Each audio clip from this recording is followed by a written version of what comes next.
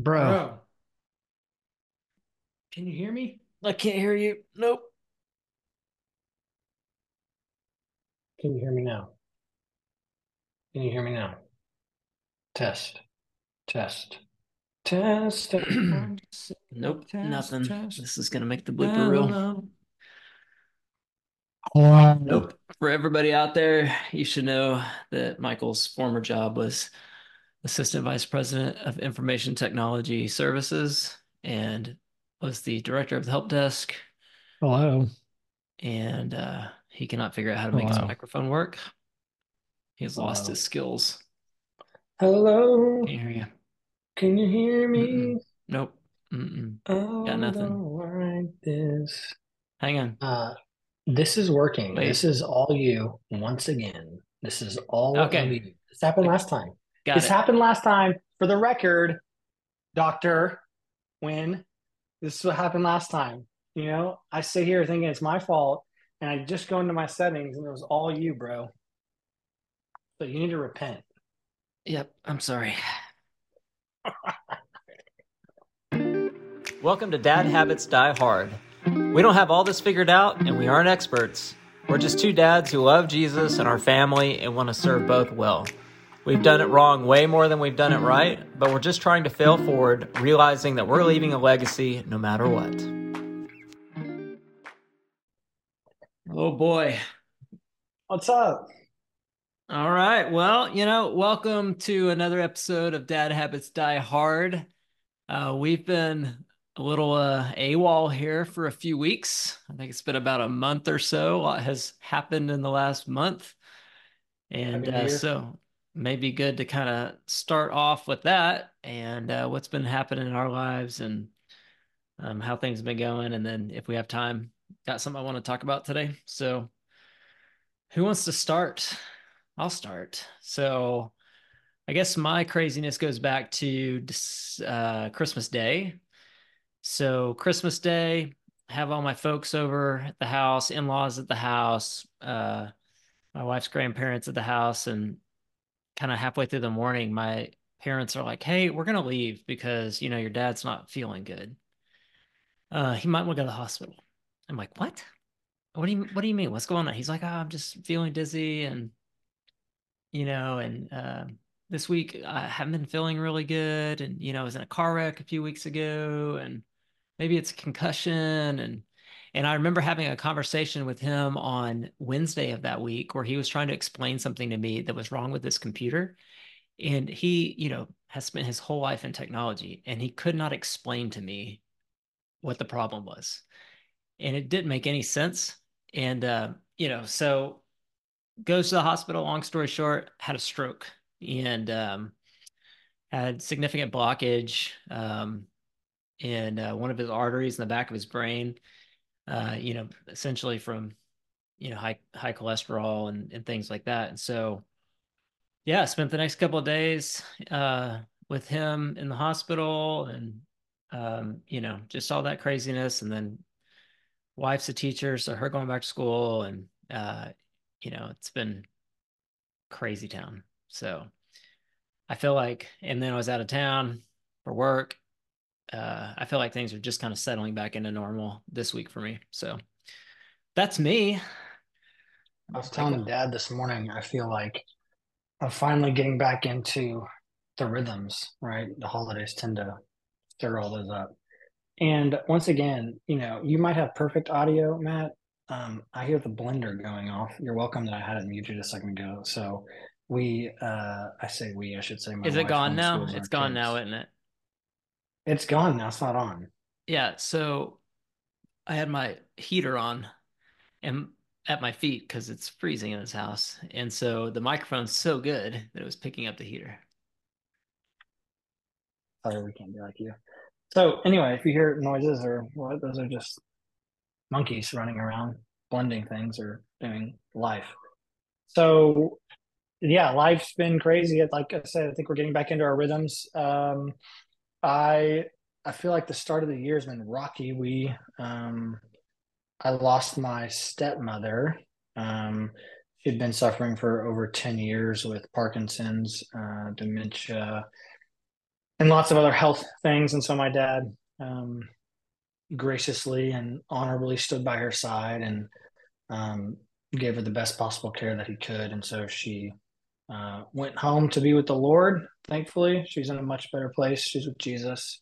So she played a significant role in my life growing up and was my mother for a good season when my mother wasn't in the picture. And so incredibly thankful for her. And as we know, in case you don't know, God uses all the messy and ugly things to redeem and restore us to relationship with Him. And so that was she's one part of my story and testimony. And so there's been lots of other sicknesses, or I don't want to say near death, but whether it's my grandmother or Brittany's grandmother or her mom having a blood transfusion, like just like health related stuff that has kicked off 2024. So, which, with all that health stuff, it makes you wonder like, hmm, I should probably take care of my body. I should probably Right. exercise more. I Yeah. should. And then, by the way, Dad, what music do you want at your funeral? What should I write in your obituary? Those things that you start asking your parents as we get older.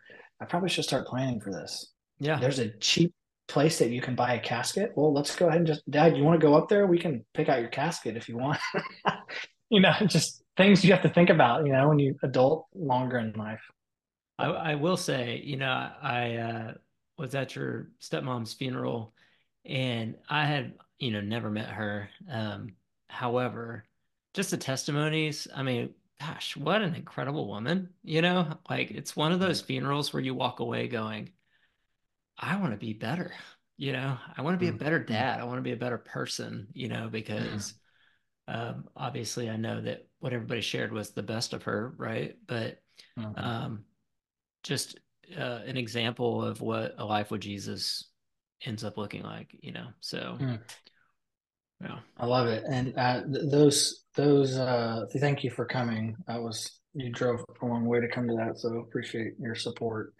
But, you know, through all of this, it makes you really see what's important in life.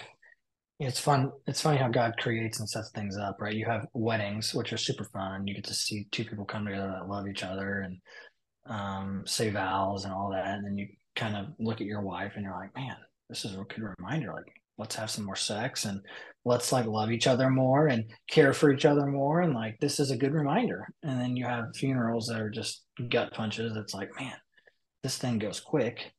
All this stuff doesn't matter.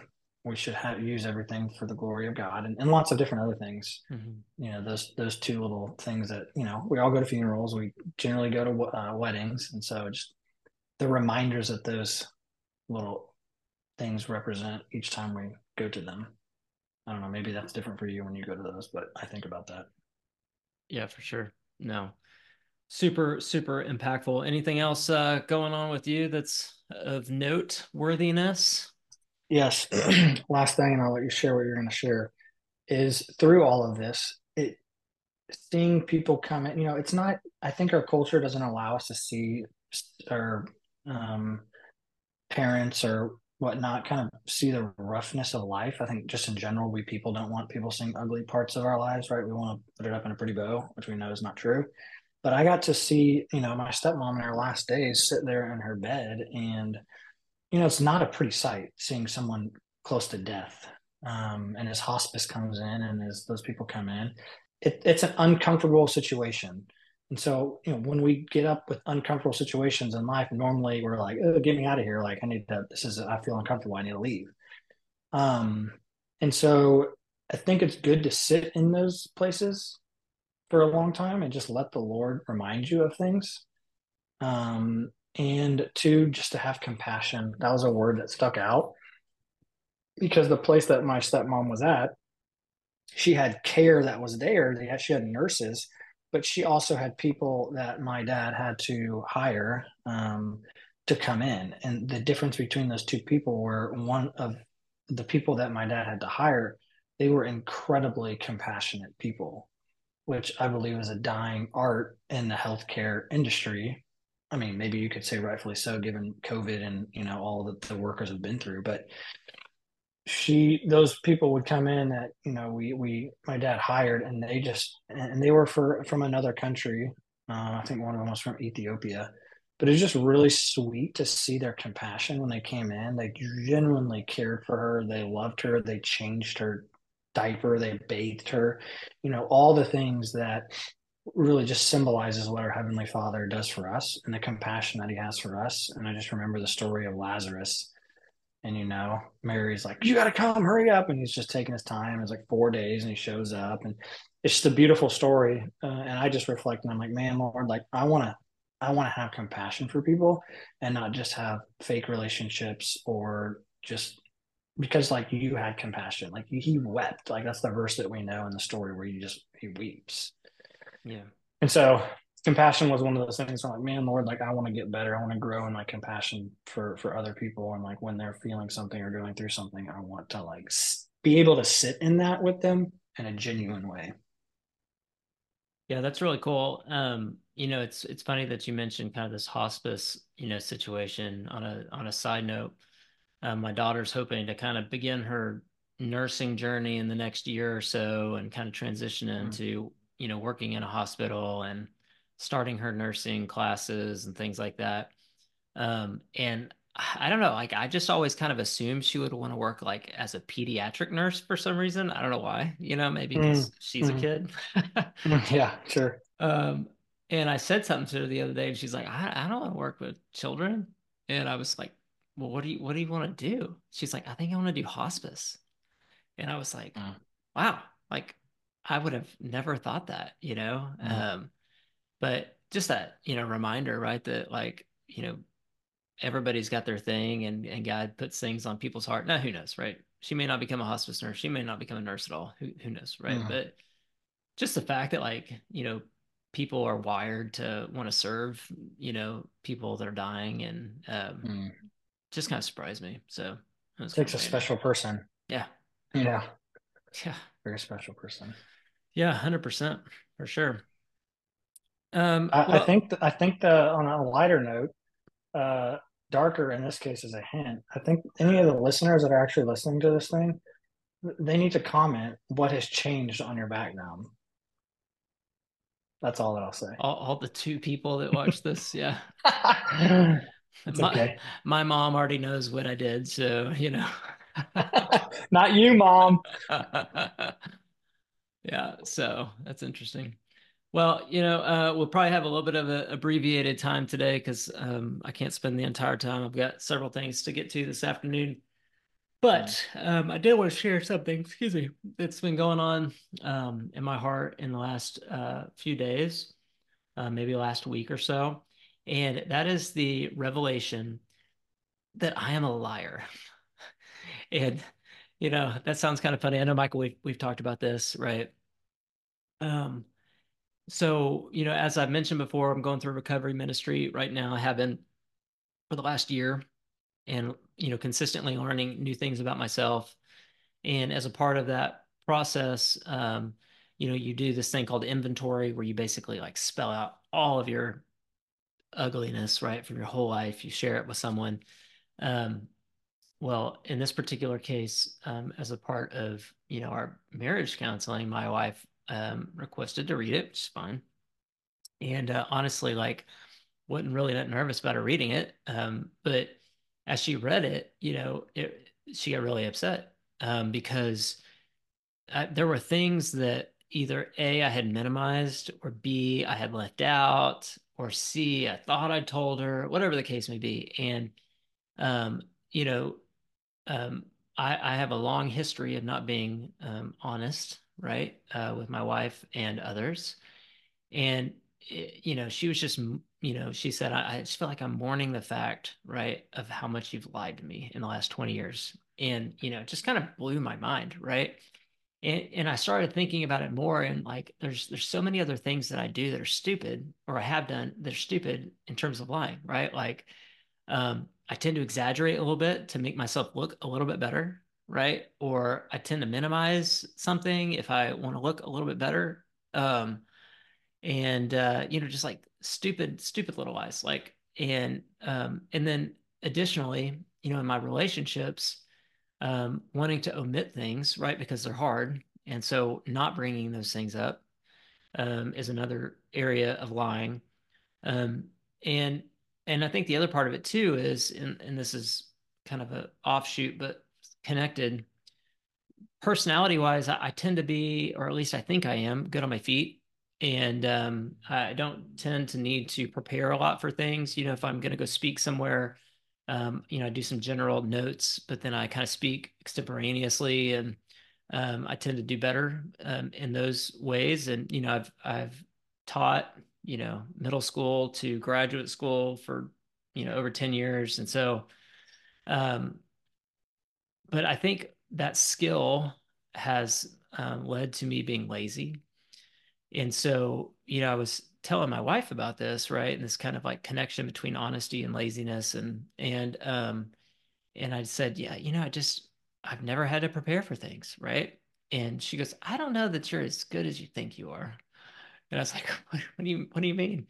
And we had been involved in a ministry together for several years. And she had a couple people come up to her and be like, "Hey, did Matt prepare for that? Because y'all don't seem to be on the same page, you know?" And a couple of our friends had shared with her in confidence that they questioned my genuineness, right?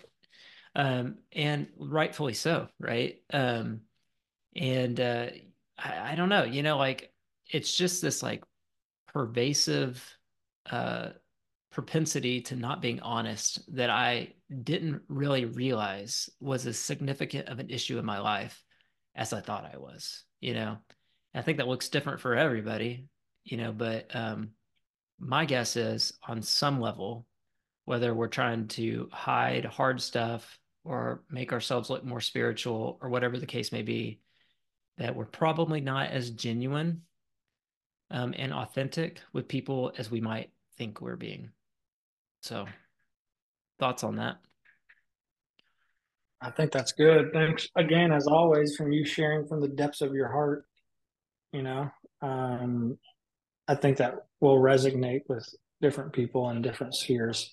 What would you say, like, led you? Did you know that was happening each time, or just kind of over time?